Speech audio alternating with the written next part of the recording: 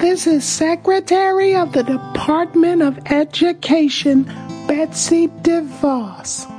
And I just wanted to take a moment of my time to explain to you exactly why I believe that our public schools are failing.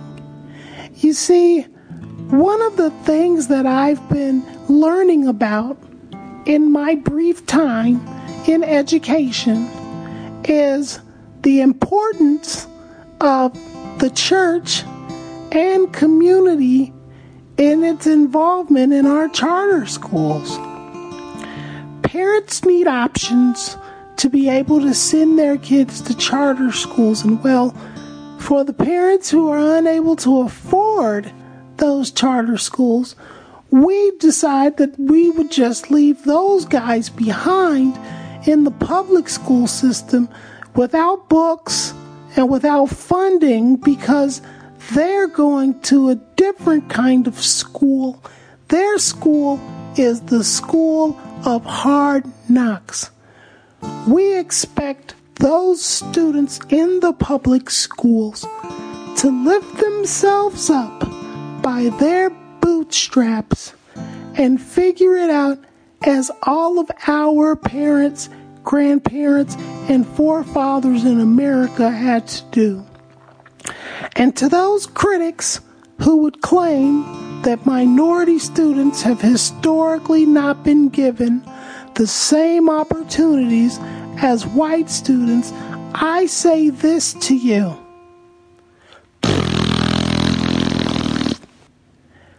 Betsy DeVos, Secretary of Education, signing out. Make America great again.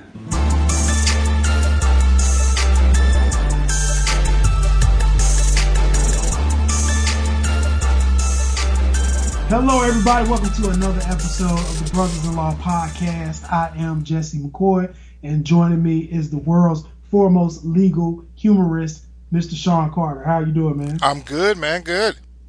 Good. So, 50 years, man. 50 years since the assassination of Reverend Martin Luther King. And America has grown in many ways and shrank in many ways. Correct. What do you think is the true impact of Dr. King's legacy, and how do you think that has helped or hindered Black America since then? You know, that's obviously a long question, so we'll take it in parts. But, you know, I went back and was sort of reading, you know, post-Dream King. And I say it because I think you could really sort of take King's, let's say, ministry and break it into two periods. One, we have the pre-I Have a Dream speech, right, where we're dealing with a lot of issues of simple equality as far as sitting on the same side of the, or right on the front side of the bus, and being able to vote, and all the things that Black people were supposed to have already. And then, once we got past that, he started moving into more of a more proactive type of activism. Said, hey, no, we need to sort of start directly addressing these structural inequalities. And really start, by the way, taking some proactive steps to reduce them, because you got all these Black people out here that are now, quote unquote, free, but don't have any of the experience, resources, you know, and institutional backing that white citizens have. And so he really started going, you know, after that, and that's where he ran into his biggest opposition. He always said, you know, when I was just asking for a right to vote, no one really was that mad.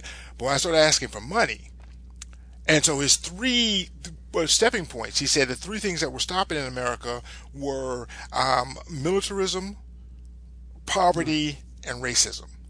And he's found them all sort of intermingled, and I think the best example of that is in the Vietnam War, where he talked about how, you know, the militarism of the U.S. was not only killing, you know, poor people in Vietnam, but it was killing poor people in America because they didn't have the money. You know, at the time of the Vietnam War, they were spending like 40% of the federal budget on the war. So anytime he came to them and said, hey, these land grant colleges that you gave all this land to white people and taught them how to farm, etc., when you open up new territories, let's get that going for black people who now have this, this new opportunity in the South. Sons and daughters of sharecroppers. Like, we don't have money for that. We got a war. He said, building bombs. Exactly. Yeah, we're buying bombs with that, and obviously we can't build the bombs. And it's like, and so he said basically between that, okay, the poverty that was keeping black people down, and then the racism that it's amazing how they always had money for the things that were important for some people, right? Mm-hmm. We had money, for instance, to support the defense contracting industry. But not, brothers in sanitation workers. And so the bottom line of all of this is simply that, those three things that he talked about, racism, poverty, and militarism, if we look at the three, well, militarism, we're still pretty military minded. Now, we spend a smaller percentage of our budget on the military. We only spend about $800 million a year now. $800 billion. Which is sadly, which amazingly is only about a quarter of the budget. We spend a lot of money. And the thing though about it though is that, I saw something that said basically there's been like 200 armed conflict battles that the U.S. has had, right? Since World War II. Where most of the world's battles we're somehow involved in somewhere, whether we're heading a peacekeeping force in Kosovo, or whether we're actually starting wars in the Middle East, and that obviously diminishes the amount of money we can spend because the military budget, while being smaller as a percentage of our GDP, is still more than the other 11 countries combined, or the next 11 countries. So somehow, imagine all the money that those Swedes and Germans, etc., have for their schools and their infrastructure that we don't have because we're building bombs. Yeah, well, if you ever stand against the military's funding, then they paint you as someone who doesn't support the troops. That's the way that they get you out of the paint on those. Well, absolutely. And they got Dr. King with that good. The New York Times, the liberal New York Times, right? As Donald Trump will call it, the failing New York Times, denounced King, said that he was horrible because he opposed the Vietnam War. And part of his opposition to the war was pacifism and being a good Christian. What a concept that a Christian, right, that someone who follows the Prince of Peace would want peace. But also part of it was he says, look, I'm constantly here preaching nonviolence to you people. I'm constant to my people. And you love me for it. You love me when I tell us to turn the other cheek and not, but I want to then tell those same kids to go 10,000 miles away and shoot at Vietnamese people who've done nothing to them. And so part of Dr. King's consistency there was wonderful and sort of painted us at a new era. But so military wise, that's a mixed bag. We haven't gotten any better there. With regard to poverty, interestingly enough, we have a weird thing going on where, as a whole, black people have probably done better over the last 50 years, at least than we did the 50 years before. Right. Okay, but generally, society has become even more stratified between rich and poor. And so maybe we have the benefit of adding a lot more white people to poor with us. Well, just don't let them know that. Well, no. Well, here's the thing about it, though. I know, and here's the thing about it, though, is, and you had some good ideas and conversations we've had before about how that actually might be a saving grace here. Absolutely. So I think poverty is a universal language. The problem is not everybody who's poor realizes that they're poor. No. Stop. You got to say that one more time. Say it slow because people missed it. Oh, okay. Not everyone who is poor realizes that they are poor. And what I mean by that is we were talking earlier about, how many paychecks are you away from complete and total devastation, right? If, you don't own the company that you work for and the company decides that they don't want to pay you anymore, they give you a nice little pink slip. Some people have been studious enough to put away some money, and they may have a little bit in savings to last them, but how long will it last? Will you last a month or two?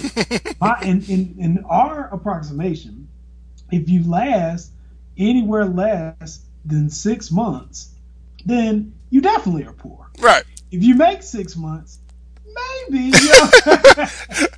But you're certainly not going to make it forever. You're not going to make it forever. And the difference between those who are poor and those who are wealthy is people with wealth, they don't need to work. Thank you. So if they're even working in the first place, at that working for someone else in the first place, then a pink slip is more like a vacation. So, if you're not in that status, then you probably need to reevaluate your definition of poor. And the reason that that I'm such a big advocate for policies that impact the community, or at least the poor community, I would say that because so many people fall into this barrier, we all have a collective universal interest to see it improved. But we also have the most, I would say, mental stratification between us, because everybody feels that we're operating on a concept of scarcity. And it's a false concept. It's like the 10 of us are fighting over a pie. The 10 of us are fighting over a pie. And we don't want anybody to have more than their one piece of pie that they're supposed to have. Meanwhile, you're fighting over this pie in a bakery with a rich person who's making pies every second, and he's eating them all by himself. No, so, you are so right. And here's what I think, what was brilliant about what you just talked about here is that, if most of us could see this, and this is something that you and I have to work on mentally, is realizing that materially we're not much different than the poor. Yes, we have, nice homes and when we live with white people and all of that wonderful stuff. But the bottom line is, not for long. If we couldn't work, all right, that would change. It might be a month, it might be 6 months, but it would be eventually. And like you said, I think if more people realize that the difference between them and those poor people is 2 months of earnings. Right? Because we kind of, and this is the greatest thing about America is, America has taught a lot of poor people that they are millionaires who just haven't hit their break yet. That's why you get poor people who are complaining about the quote-unquote death tax. Now you got to have 5 million before you even come near qualifying it. That puts like less than 1% of the American people in that pie, but 60% of the American people are opposed to the death tax. Because they absolutely are convinced that they are one website, they are one lottery ticket, one ringtone. They are one soldier boy away. Right? And if we saw ourselves as all being in the same bucket, and me seeing myself in the same bucket as the Uber driver, all right, then I might be more concerned, right, and realize that it's important, right, that they have benefits and health care and all those things that I might have now, because I'm not that much different than them. And so, we need to all realize that almost all of us are poor people who just don't realize it. And see, the issue about it is there's politics amongst the poor. And what I mean by that is America has done a great marketing job in convincing poor white people that poor means you're black. Like, so they do. Poor means you're black, and you're obviously got your hand out trying to get something from the government for absolutely no work, and you just want benefits, and that's all you want. And people don't look at the budget to realize that the federal spending for poverty-related programs is minuscule. We were talking about the $850 billion for the military. I think we're getting somewhere like maybe 2.8. I mean, literally, the amounts that you talk about for things like heating oil subsidies or whatever, to really help poor people, those programs are measured often in the millions. And hundreds of millions, certainly not in the hundreds of billions. You're absolutely right. And remember, Dr. King talked about this even back then. He talked about this idea. He used to say, that basically, the wealthy in the South were able to convince very, very poor white folks that it's okay if they were poor because at least they weren't black. And he said, basically let them eat Jim Crow. It may be said of the slavery era that the white man took the world and gave the Negro Jesus, then it may be said of the Reconstruction era that the Southern aristocracy took the world and gave the poor white man Jim Crow. Yes, sir. He gave him Jim Crow, and when his wrinkled stomach cried out for the food that his empty pockets could not provide, Yes, sir. he ate Jim Crow, a psychological bird that told him that no matter how bad off he was, at least he was a white man better than the black man. Yes, sir. And he ate Jim Crow. And when his undernourished children cried out for the necessities that his low wages could not provide, he showed them the Jim Crow signs on the buses and in the stores, on the streets and in the public buildings. Yes, sir. And his children, too, learned to feed upon Jim Crow, that last outpost of psychological oblivion. The Crow is like the poor white people's Popeyes. Right? I don't know if they put, Tabasco, whatever they put on it to make it good for them, but that is their thing, and they can always say, at least I'm not black. And here's the other thing that's weird is that I think what's happened for white people that disturbs them so much is that they've become more black. And here's what I mean by this. There was a time where if you were, and I mean just in Dr. King in 68, his lifestyle time, where if you were a white guy, you got a high school diploma, you were set. You weren't going to be necessarily rich, but you would probably own a home, have a good job, a good pension when you retired. You might have a boat. You did not have to, do anything great to just have a good, decent life. And now you find that basically black people have never had that guarantee. You can get a PhD at black and still be broke. We know some people who went to law school with us broke, right? Absolutely. And so now they're starting to have that. Their kids are coming out of college. Say, I went to a good college and coming home living in their basements. And they're realizing that, wait a minute, we're all black now. And they don't like it so much.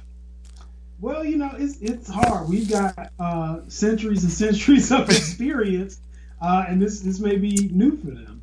Now, this is the other thing that I'll add, and I think one of the contributions that Dr. King left us with.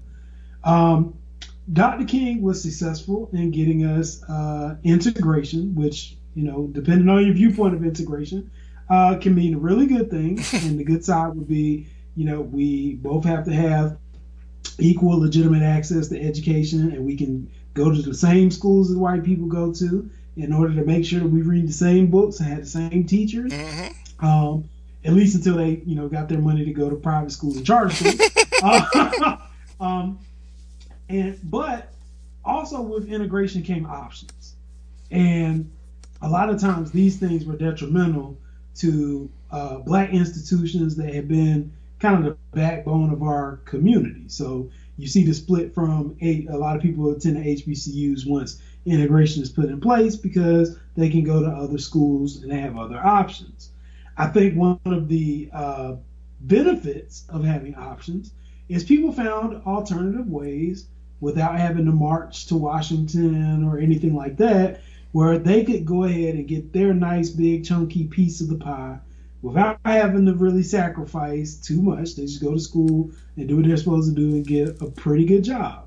And I think what happened was the marketing powers that be for America were able to tap in to seeing black successful people pursuing these routes and throw that into the face of white America to make it seem as if we took something from you, right? Mm-hmm. It has nothing to do with the fact that this person worked just as hard, if not harder, than you did and pursued an opportunity that you didn't pursue. But it has to do with the fact that somehow they capitalize on the fact there's an entitlement theory out there. Absolutely. Where a white person in America is entitled to have a certain standard of living, and how dare a black person get it? And we've moved on and progressed to the point where now even immigrants who oftentimes are working jobs that white people have not worked in over 200 years, and somehow now they're being scapegoated into saying, oh yeah, you took the job, they took our job, whatever the case may be.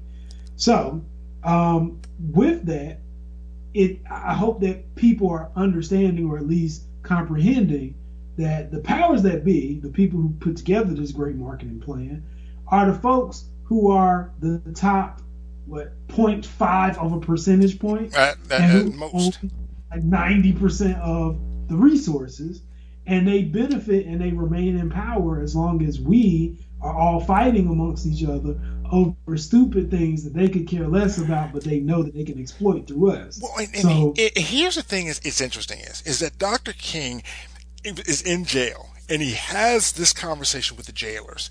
He's talking with the jailers, and they ask him point blank, how well they treat you, and what kind of money you make, and he said, you guys don't even have anything more than we do. You should be you should be in the jail with us, fighting with us. Right. And they were like, no, you don't understand. We're still white. Right. Right? We still got that going for us. Remember Chris Rock did that great routine. Shit, there ain't a white man in this room that would change places with me. None of you would change places with me, and I'm rich.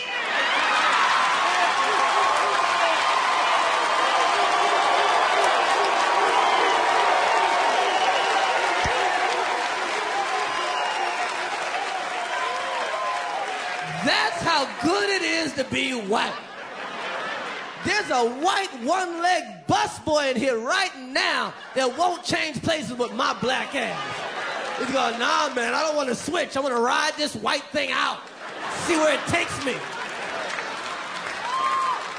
And here's the challenge is, since Dr. King, there was a time in which, it looked like it was getting better, but the racial stratification has become, I think, maybe even worse now, where, the idea of poor whites, particularly, think about it, in the last election, the people who really went against black were not rich whites, but poor whites, working class whites. The very people who have the same issues we have were the most, drawn to this message that, the brown people are stealing all of our stuff. And so the question is, are we closer to getting those people together? That was Dr. King's dream, is that we would all be, marching together for better standard of living for all of us, assuming that they're not going to come along anytime soon. Mm-hmm. Then I guess, to paraphrase one of his great speeches, sort of where do we go from here? For years, I think a lot of us, myself, I've been guilty of this, have been sort of praying for another Dr. King. Okay. I was so bad, I was willing about a year and a half ago to let it be Sean King. He had bigger used Facebook following than I have, and you know what? He light-skinned. Light-skinned is kind of back in style. He's working for Steph Curry. The Ball brothers are blowing up, even the ones who can't play basketball in Lithuania. I'm like, this is good. Light-skinned and named King, this could work. All right. And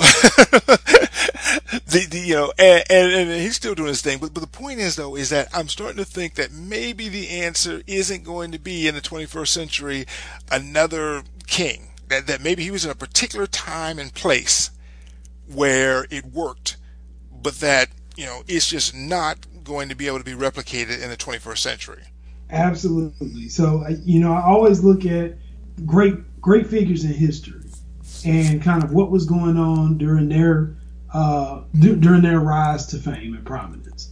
So when I think about Dr. King, I think about the Jim Crow era, and I think about the South, mm-hmm. and what were black people dealing with at the time.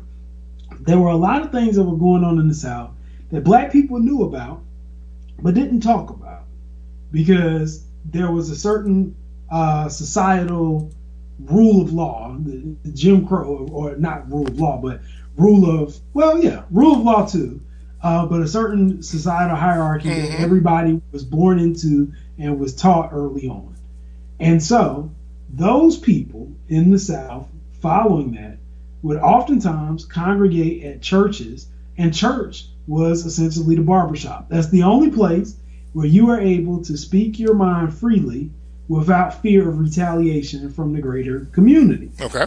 And in so doing, at church was where a lot of our most radical ideas came from. Mm-hmm. Because of this, we already had an infrastructure set up for the passing of communication and information. We already had an infrastructure set up for the identification of issues going on in the community. And we already had something set up where people weren't going to be leaving the church seeking to have a bar fight with anybody. Okay. Right? People were going to leave the church and say, you know what, I'll pray on it, and we just going to keep doing what we do. So to present a concept of civil disobedience and nonviolent resistance to people in the South was, even though it was revolutionary, it fell upon ears that would be listening. Right. Okay. I think it's a lot easier to tell people in Montgomery, Alabama, to not ride the bus than it is to tell people in New York to not ride the subway. Okay, right? Like, it's just an easier concept.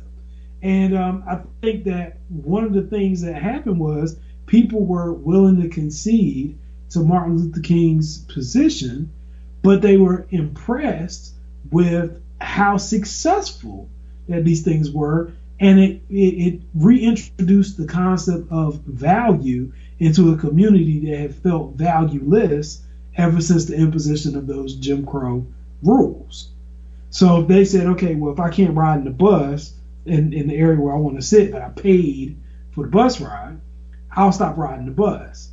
And when the bus companies, said, okay, we'll change, we'll change, then the concept was, hey, we have value. So why wouldn't this work at a restaurant that's making us go to the back in order to order? Why wouldn't this work at any other facility where we're spending money? Why wouldn't it work? So the boycott game was very effective. But you had a committed organization of people who were able to get around some of the inconveniences that a boycott is ultimately going to create. Well, but here's the thing that's kind of interesting, though, because you're right in that sense, all right? That, you had some advantages back then, but I think of now, and this is why I got into Shaun King's leadership, is that he had started to work on trying this justice project that said, hey, we're going to target some boycotts of certain individuals, certain cities that are engaged in bad activities. And what we want to do is we want to say, hey, the big bank, for instance, I think it was Seattle, that worked with Seattle's Wells Fargo. And so they wanted to pressure Wells Fargo to stop basically to pull out of Seattle, stop taking the money, at least from the city of Seattle. Okay, I think they were able to have some success. But the problem that he had is that it was too hard to keep that going. With our idea, we're like this with everything, where something's a big story. Stephon Clark, Brother Clark. Right. That's a great story now. And in 3 weeks, you'll be like, oh, he played for the Warriors, right? Because we don't sort of keep up with these things. Remember, Montgomery boycott is a year. You really got to be able to be focused on something for a long time. And so I think that's, part of the challenge. Another part of the challenge, though, is like you said, you have that huge infrastructure of a church. Now, we have big churches now. We have bigger churches. King's, Dexter Avenue Baptist Church is nothing compared to T.D. Jakes' Potter's House. Right. But we got a different type of Christianity now. The Christianity now says that if you follow the Lord, you're supposed to get a Lexus. Well, think about it. I can't have my Lexus, out there, and next thing you know, the police bust the windows out because, with their water hose, right? The dogs, are peeing on my car. I can't, and that ain't the way the Lord wants. The Lord wants me to have a Lexus, and a clean one. Right? And one with all the windows in it. And I think our idea of Christianity, so I think there's some advantages with the internet. We actually could do it. We could focus better. We could have, we talk about support. You think about how easy it is to be able to round up support now. They used to, I love this in Montgomery during that bus boycott, literally just drive down the road with your thumb out and you pick up any black person. Now we got Uber. You could have Blacker or Bluebird. Right? Where you can literally order your ride. All right, if we decided we were going to do a public transportation boycott, right? You can get on Bluebird, right, and get to where you're supposed to go.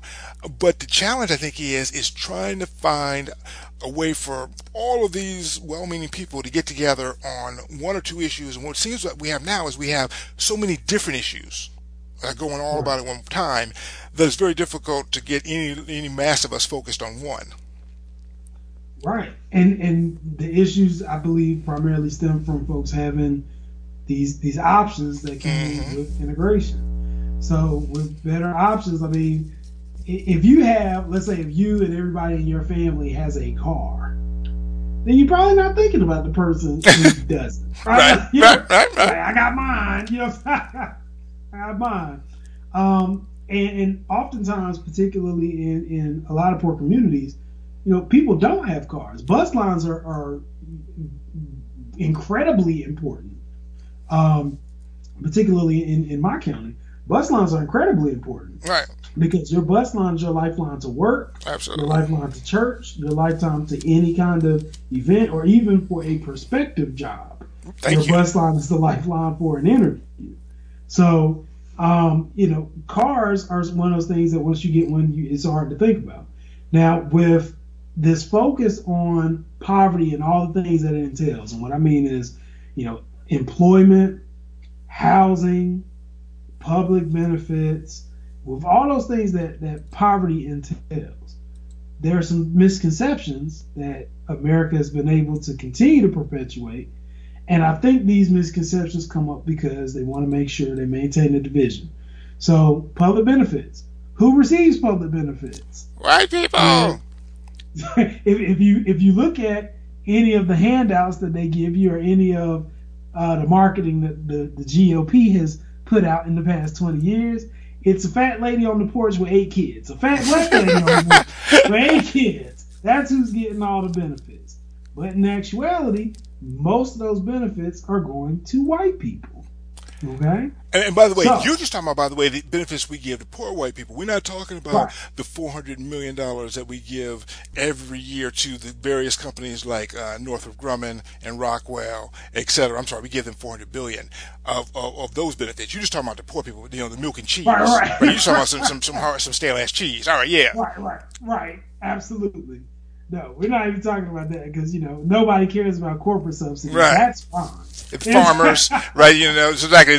For a person with a 100,000 acre farm, no problem. We pay them money not to grow stuff. But yeah, we just talking about this, the fact that you gave, poor people, of some diapers. Right. Nor are we talking about the 200 plus years of free labor that created the system for that money to be held in so that they can live off the interest of it. No. We're not talking about that either. No. So anyways, Martin Luther King had some really, really novel ideas about how we could put together this coalition to fight poverty. And I think that this is something that you see in the latter end of his lifetime. Absolutely. Only because I don't think that Martin Luther King fully understood what he was leading his people into with integration. And I don't blame him for that. I think at the time, the goal seemed simple. We wanted the ability to choose our own leaders. We wanted the ability to get a suitable education. What we didn't know was once this access is made, there's going to be additional institutional barriers that are going to be put in place to further divide. Absolutely. What happened after Brown versus Board of Education to black teachers? And what happens is when they integrated these schools in the South, they decided they weren't going to integrate the teaching. So they moved black kids, to the extent that that they actually complied with the orders. They would move black kids in these white schools, but then they would just, fire all the black teachers in those schools. And so these black kids are going to school with these white teachers who did not see them as smart, intelligent, and capable. And remember, really, and we spent some time talking, earlier. And you told me this great story about how, the reason you are who you are today is because someone saw something in you early and then, pushed you and worked with you and bribed you with a free trip to Disney World. That doesn't happen if you have a white teacher who looks at you as subhuman. And so we saw, basically, when we had these schools, the black kids got better access to sporting facilities, to classrooms, to textbooks, and teachers in many cases who saw them as inferior. Right. Now, you notice that one of the things that wasn't said was access to white communities and white friendships that would last the test of time. And that was because a lot of the white people who saw the writing on the wall decided, hey, well, we can afford to send young Timmy to private school, so we don't have to deal with any of this integration stuff. Or perhaps there's this new charter school down the school. Or better than that, we'll just move to the suburbs where we have all the restrictive covenants where black people can't move in, or where B of A has agreed to redline that area and not lend there. So we'll solve our own integration problem, but even to the extent, like I say, integration is one of those things where that was one of those unintended consequences where it absolutely devastated not only black students but black teachers. Mm-hmm. And now I saw a statistic the other day, and I'm sure I'm getting it wrong, but I don't think so. Something like the percentage of of teachers who are black males is like 2%. Wow. And it's it's still disproportionately low for sisters, but we're not represented in the classrooms, and a lot of our educational establishment, which remember was those kids were being educated somewhere even without the resources, just got devastated with, by the way, something that was the crowning achievement of Thurgood Marshall's life, something that we all celebrate, but had adverse consequences. So you're right. A lot of what Dr. King was trying to do end up having some adverse consequences. Right. Right. And now here's the thing: is knowing what we know about, say, integration. Here's the thing: integration is certainly not a bad thing, but we understand it's not the end all be all. Correct. Dr. King had figured out that one thing that would be very effective, and this is why I think a lot of us think he's dead now, or died when he did, is because he found out about the effects of economic boycotts. In a sermon he gave a few months before he was killed, he talked about a boycott of a company called CO Test, I believe is the name. They used to produce, they had milk, and they produced basically they were, like what would be the word for it, a local brand or national brand of milk products, ice cream, etc. They weren't hiring African Americans, as shippers, truck, those types of positions. And Dr. King and and the SELs, it's like, try to get a meeting with them, and they won't meet with them. Why would you meet with Dr. King? Mm-hmm. And so here's what they did: is they didn't say to their people to boycott CO Test. Here's what they did: they went to they went to local stores in that area, the Walgreens, or they'd be back then, the Woolworths, and said, if you don't take all CO Test products off your shelf, I got about 20 cities in which we will no longer be shopping in your store buying anything. That day he gets a call from CO Test. It says, you wanted to meet Dr. King? What would you like to talk about? Wow. Because he had figured out the power, which was not just an individual boycott of that brand. See, a lot of people can get away with an individual boycott of their particular brand. If you're a ski equipment company and you won't hire any black people, they don't worry about us buying their equipment. Right. But if we said, hey, we're not going to shop at Target anymore, or Walmart, anywhere that carries your product, now they got to talk to you. And when Dr. King, I think, made that discovery, he became a really dangerous person. Because he had that kind of power to be able to marshal, think about it. That's a boycott where literally any company you can get to. That being said, and the things we talked about earlier with, the challenges that we have now of our current culture, because here's the thing, we have more coordination than Dr. King could ever have. We have the internet. Absolutely. But something about us, and I don't know if it's our low attention span or just the idea of the sacrifice it requires. Remember, you and I'm more guilty than any of it, clowned our butt off when Monique called for the boycott. Right. and I gotta tell you, I don't think Monique's mama was boycotting Netflix.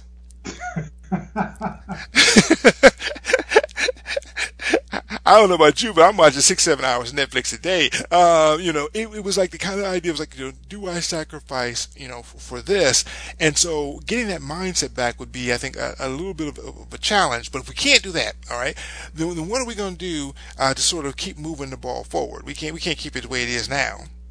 Well, I mean, that's a good question. I think boycotts, obviously from the NFL season last year. I just don't think boycotts are going to work.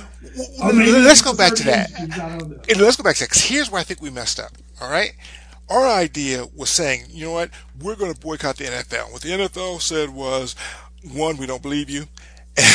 And two, we don't care. You don't buy enough luxury box seats. Okay. And that is probably true. But what we do buy is a hell of a lot of McDonald's. Right. And so we should have gone to McDonald's, Burger King, Nike, wherever the people that we do buy, and say, look, you will not advertise. Not just with NFL, you will not advertise on ESPN anymore. You're going after all the black staples, man. Nike, McDonald's. Exactly. But basically to say to them, you will do this for us. Because they could have Nike could get Colin Kaepernick signed. Mm-hmm. Right? Right. And it's a way to sort of leverage, that pressure. And so what happened with us is that we kind of said, we'll try to do it ourselves. And some black people, blacked it out or whatever. They weren't concerned about our blackout because that's not how they make their money. They make their money selling those luxury box seats and getting new stadiums, right? We don't do that. The other thing is that we depended upon the athletes. I think this is where you and I were frustrated. They should have handled this. They had the leverage. Absolutely. But the civil rights movement was never built on the back of black millionaires. You could never trust black millionaires. The only reason you can trust me is because I'm not a millionaire yet. Or at least when I get my multi-millions, don't trust me. All right? And you can kind of understand that. It takes a lot. And I'm not even, I would like to blame those brothers, but you know what? I could talk a lot of stuff, but I'd have to put $40 million up. Right. Everybody ain't Harry Belafonte. Thank you. Well, that's a great example, right? Harry Belafonte was always down for the cause. But think about it. We know his name because it was only him and a few others. It wasn't Cosby. And I bet you sometimes Harry Belafonte goes, I wish I had that Cosby money. Not anymore. Well, not anymore. But think about it. By the way, you ain't never seen a picture of Cosby. I dare you, anyone of our listeners, try to find a picture of Cosby and King. You won't see them together. Because Cosby wasn't no part of King because he was trying to get his Cosby show. Dr. Martin Luther King. Thank you. And his pops and his pudding and his raping. And the point is that you can't get all that already if you done pissed off all the white people. And so the idea that we had, like, oh no, these black millionaires are gonna do it for us. No, that's not gonna happen. We got to have a movement that we can sustain, which means we need to be able to target people that will listen to us, and that requires some coordination and a light-skinned brother, preferably named King. So, Sean, if you're listening, come on back with it this time. We're gonna get Colin back in his job. By the way, you do know that I just found this out this week, broke my heart. Reed, please, I should know the brother's name because I feel bad, but basically, Colin Kaepernick's teammate, is defensive back. He ended up getting blackballed this year. He's not been signed. All pro defensive back. And the worst part about feel bad for this brother is at least Colin Kaepernick in the end is going to win. Right? In the end, he is going to be a household name. He's going to be Ali. We will respect him, and white people will pretend like they loved him all the time. Right? But Eric Reed, all right, is sitting there this year not being able to get signed. And he probably, isn't going to get a statue. So we got you, Eric. We with you, brother.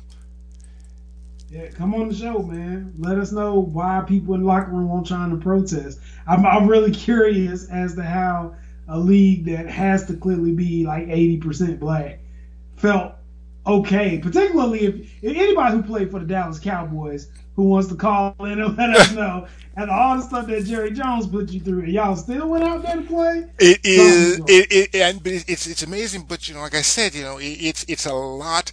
To ask, and I, push away. I don't think it's too much to ask, but I do say that experience should tell us that very few people are gonna rise to that call. This conversation comes up a lot. Like I felt like Trump and Bernie Sanders both presented options right. that America as a whole was very receptive of. but they're polar opposites. So, myself, I was a Sanders supporter. Right, me too. And you wanted fresh ideas. So on that, I can understand a Trump supporter's position. Like, you want somebody fresh. Now, Right. I think that if you support Trump, this is my personal opinion, nobody else's. But just so everybody knows, Jesse McCoy's opinion is, if you support Trump, you're racist. That's just my opinion.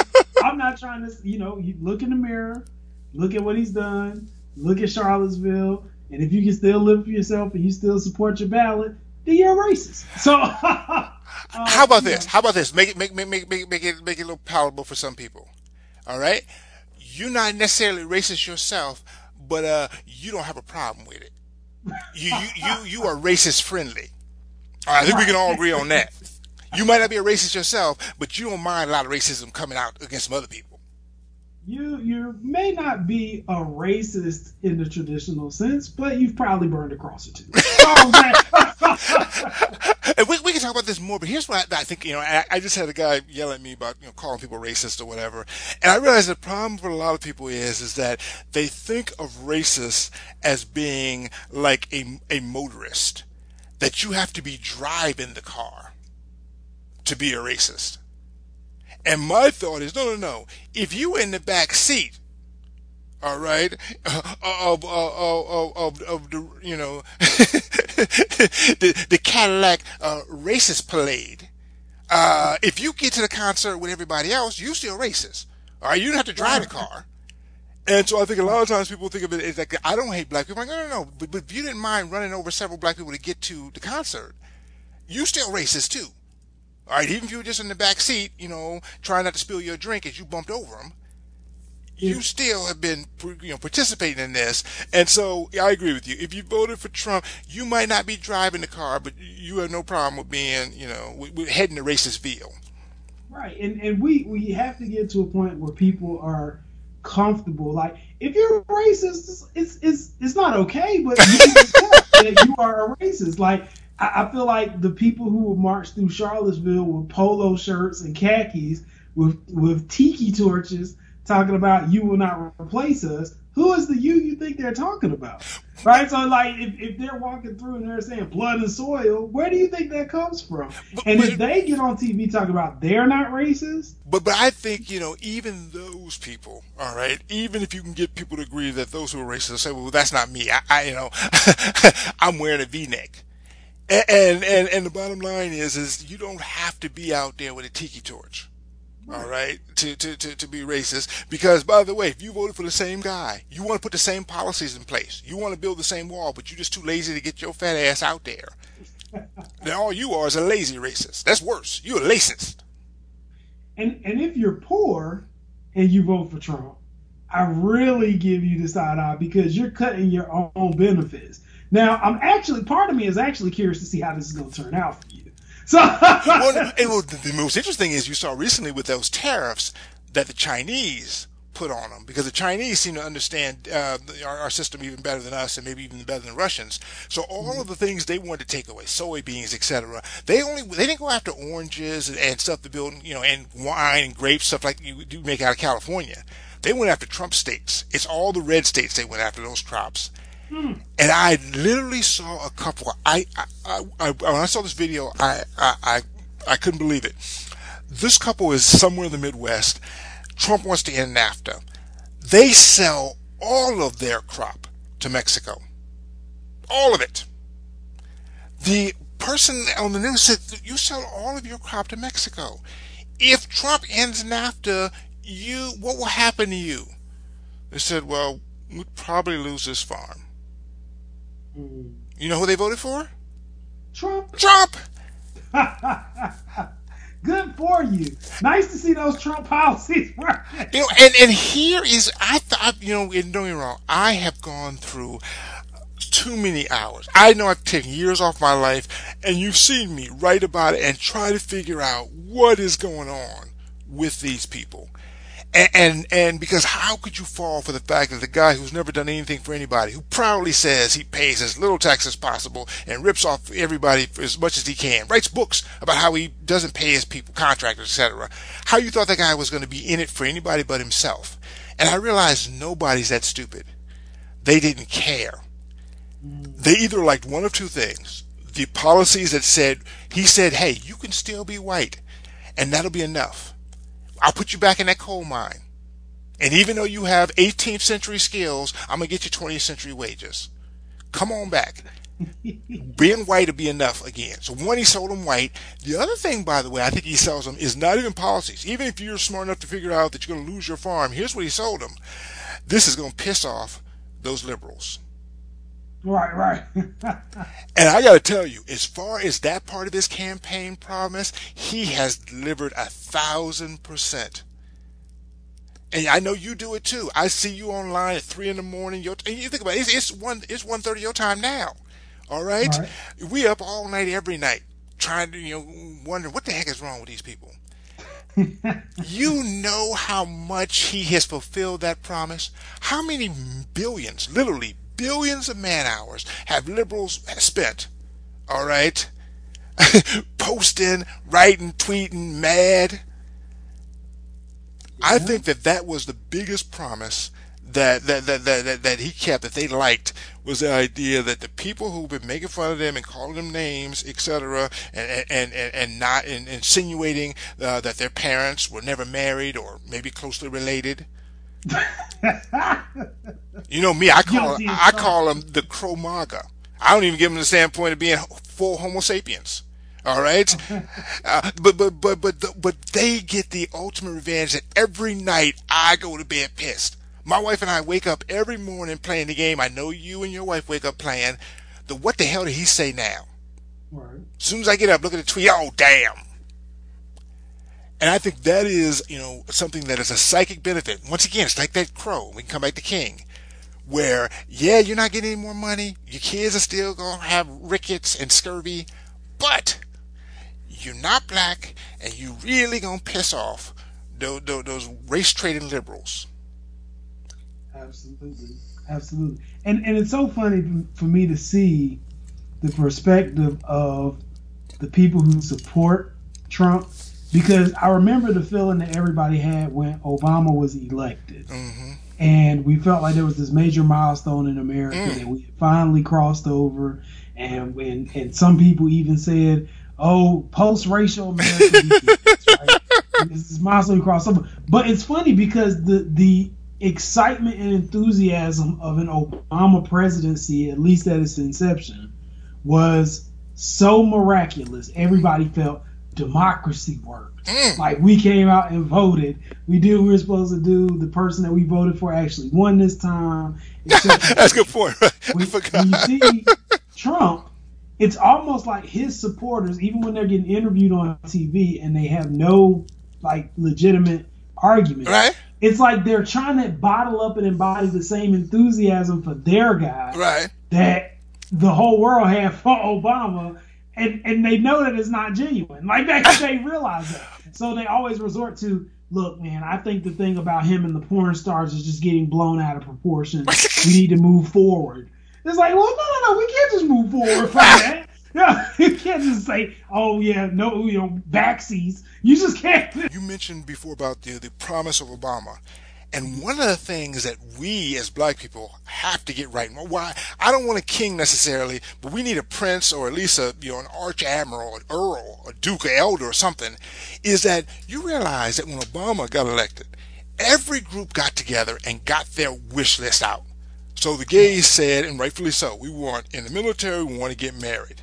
The Latinos and came and said, hey, look, we're tired of half of our family being worried about. We want protection for these kids, these dreamers. We ideally want full citizenship, or at least a pathway to citizenship. Right. What did black people demand from the president that we supported 98%? Sit out in long lines, twice as long as other people, to vote. Here's the thing about how silly we are. Even Sasha and Malia got something out of the deal. I don't know if you remember, but they said, hey, Daddy, we ain't gonna stay here and act like good little girls and not act a fool unless we get a puppy. Right. So we get in the White House, I want me, and they had, what was the name of the puppy? Bo? I don't know. Whatever. Right. They got a puppy. We can't, and here's the thing about it. I'm not mad at Obama. It's not his fault. We didn't even sit together as people and ask for one thing. Swag. Thank you. Give us a mug, a T-shirt, something. One city, maybe get Flint fixed. I mean, we didn't have, and so I'm not going to be mad at Obama for not automatically divining and figuring out what we wanted from him, because we were so happy to get a black president that we didn't really care if we got, and don't get me wrong, he did good things. I'm not saying he was a bad president at all. It's so funny how much you appreciate him now that you got Trump. Ooh, I was singing, some love songs to Barack today, right? Miss you, Barack. Every night I turn the TV on and cry. I cry. I say why. I feel like we're all gonna die. So come back, Barack. Even though it's not alive, we want you back somehow. I need you in my life. So come back, Barack. But here's the thing is, I do.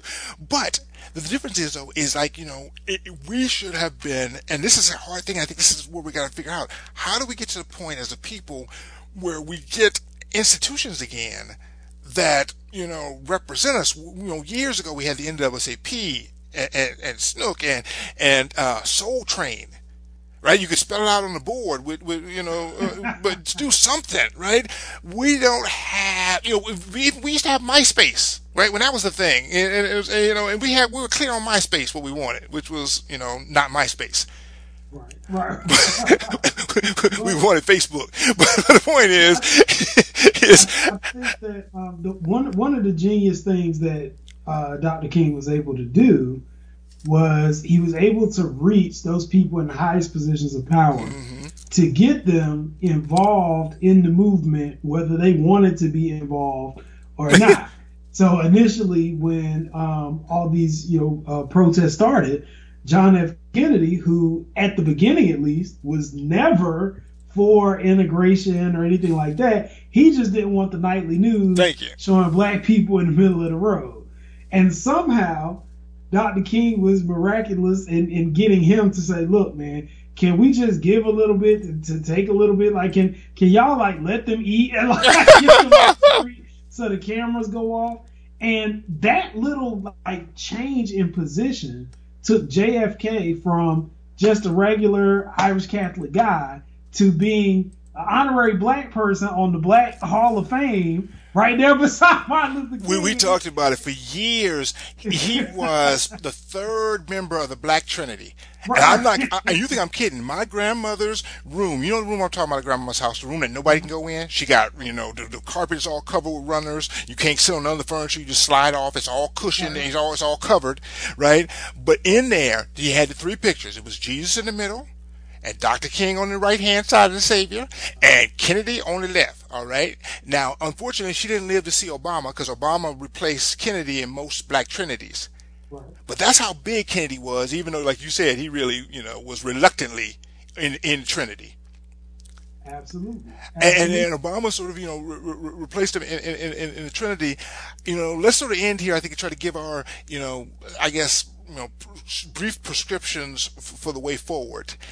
And I gotta say, I don't know how we're going to marshal a collective response to some of the things that still ail us. Because while we've made a lot of progress, a lot of things still seem to be issues with regard to, disparities in just about every area of development, education, right, healthcare, etc. Obviously, police brutality is the same as it ever was. All right, it's just on camera now. But I think individually, what's going to have to happen, at least and what I hope happens, and you do a lot of this personally, I need to do more of this personally, is for us to say, okay, maybe we can't change the whole world. Maybe the answer isn't the king, but I need to be my own. Will be the word for it. Knight, and find and reach some young and capable people. I want to talk. I want you to tell people just briefly about how you have been able to sort of reach back and help a few people in ways that, by the way, don't require some Herculean effort. I don't require you to be, as brilliant or good looking as me, because you're not. But but you did this incredible stuff.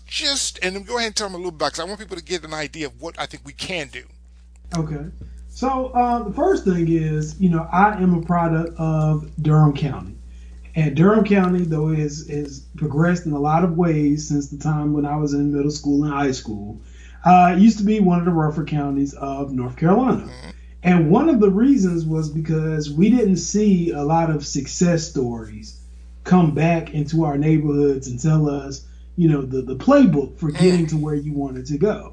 Typically, Durham County was such that once you got successful, you didn't come back because you weren't trying to get robbed. So one of the first things I said when I, was able to get myself established was, let me go and let me just talk to the kids and put myself out there to see, if there's anybody who's interested in pursuing a path to becoming a lawyer, or maybe even something else that I might have a contact or a benefit for. And what I did was I started going to Brogdon Middle School. Shout out to Brogdon, which was not my middle school, but it was very close to where I used to live. All right. And I went to Brogdon and I met with 30 wonderful, intelligent, smart young men. All right. Mostly of Black and Latino descent. Okay. And when I met with these people, anytime that you go, we talked about this before, there are going to be some questions because marginalized kids tend to be able to get to the questions they want to know about real quick. So everybody wants to assess from social status where you are and how much you're winning. Yeah. So they'll ask you things like, what do you drive? Right? And my car isn't that great. You know what I'm saying? I'm still waiting to get my Lamborghini out the shop.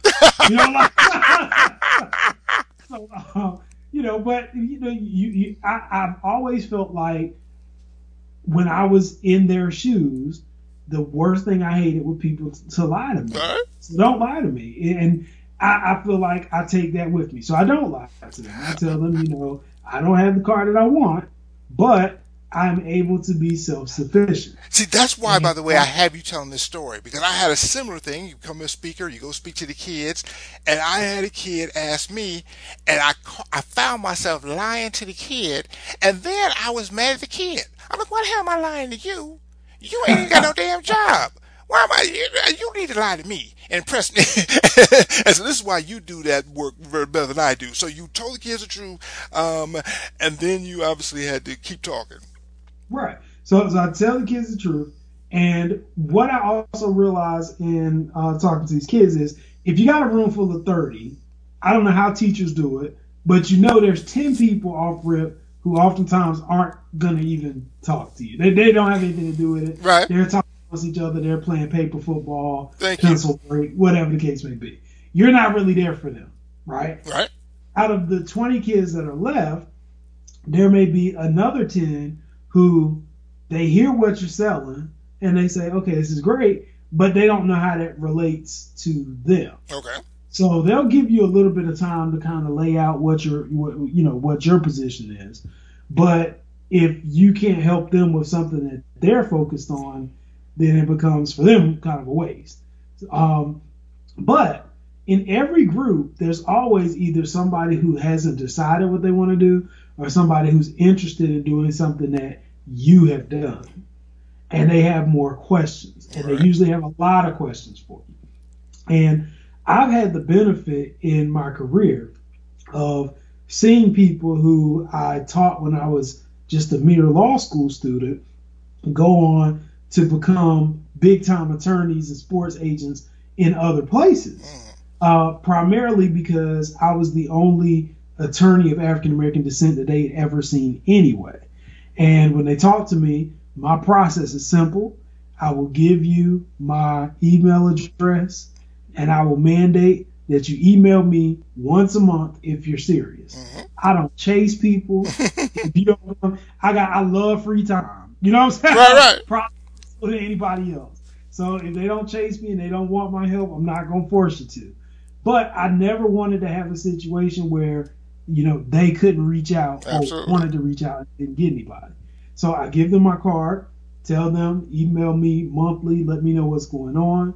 And usually in those situations, if there's somebody who's interested in being an attorney, they're going to say things like, what classes should I take that will best prepare me to be an attorney? I'm coming up to registration time. So you'll tell them some classes. You want to beef up your writing. You want to beef up your public speaking experience. Blah, blah, blah, blah, blah. If they stick with you, then ultimately you'll get questions like, well, what college should I go to? What's going to put me in the best position? And you get to tell them the reality of, well, there are only a few colleges that are really going to set the standard for what you're going to, like, distinguish you from everybody else. Right. But your key is to get a good, solid education. And you can do that at a number of places. Yeah, absolutely. So make sure to do the things that you want to do, not because you think that path to a job, because otherwise you'll be frustrated if you pursue it and you don't get the job you want. Right. So you help them with that. You help them through college, talking about transitioning into masculinity, because a lot of these kids also grew up in households that may not necessarily have a parental unit, let alone a father. So you not to say that you step in to be the father, but you can provide advice on how these things work. Yeah. And see, here's what I like about this, is that this isn't, by the way, a big brother, big sister program where you're taking them to the park, right, and teaching them how to ride a bike, right, because we, a lot of us have families of our own, you might not be able to make that type of commitment. This is being an advisor, all right? Right. We all got time to sit around and talk about, by the way, us. That's the best thing about this is, because I've done this before myself, where, if you have a mentee, and I think everyone should have one, you get to talk about your favorite topic, all right, and what you did and how you learned, what you learned, and et cetera, and this is something that I think we all can do. And here's what I would hope that this conversation spurs at least one person to do, is go out and say, okay, you know what, I can't solve all the world's problems. I think my Facebook posts solve all the problems. I find out I haven't solved one yet. But I probably could make a difference. I know I can in one young person's life. By the way, like I said, not we're not taking in another foster child here, all right, which is a wonderful thing to do. But we're simply saying, give them the benefit of your knowledge, because you said something to me that, it's an old expression, but I love it. All right, when you know better, you do better. Right. A lot of these kids don't do better only because they don't know. And this is where it's shame on us if there are the next king, all right, is someone who doesn't get there because we didn't take the 20 minutes it would take to point them to the right books, the right classes. A lot of times, and this starts the process, I think even probably best is, if you get a kid in junior high or whatever, if you want to be a doctor, it's too late, all right, at 12th grade to decide you want to take biology classes. Correct. You have to be, early, but think about it. You don't, like I said, you don't have to teach them biology, all right? You just have to have someone who, like I said, who's interested. As you mentioned, not everyone is going to be ready at that time. That's fine.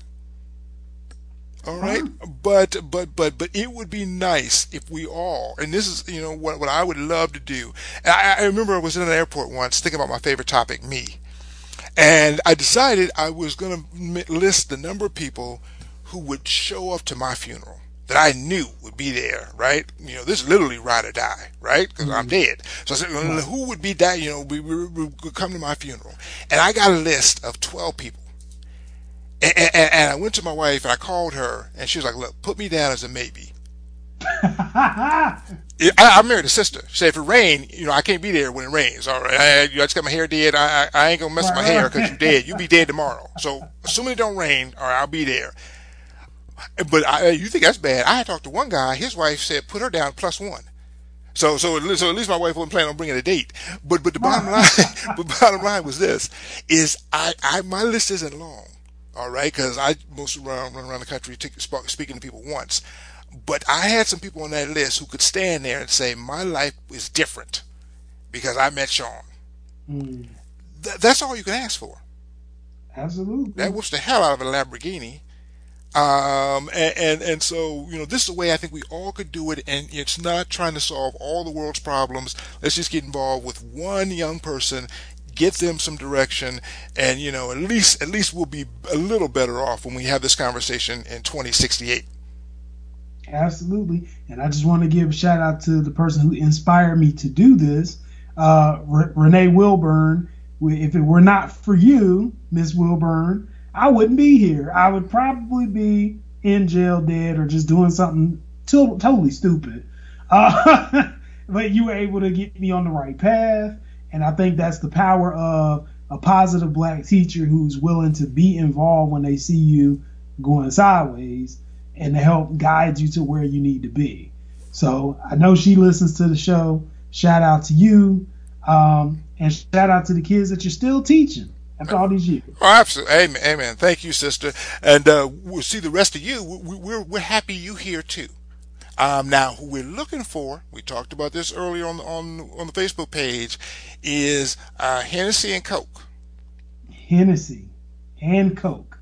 See, at this point, we presented a show.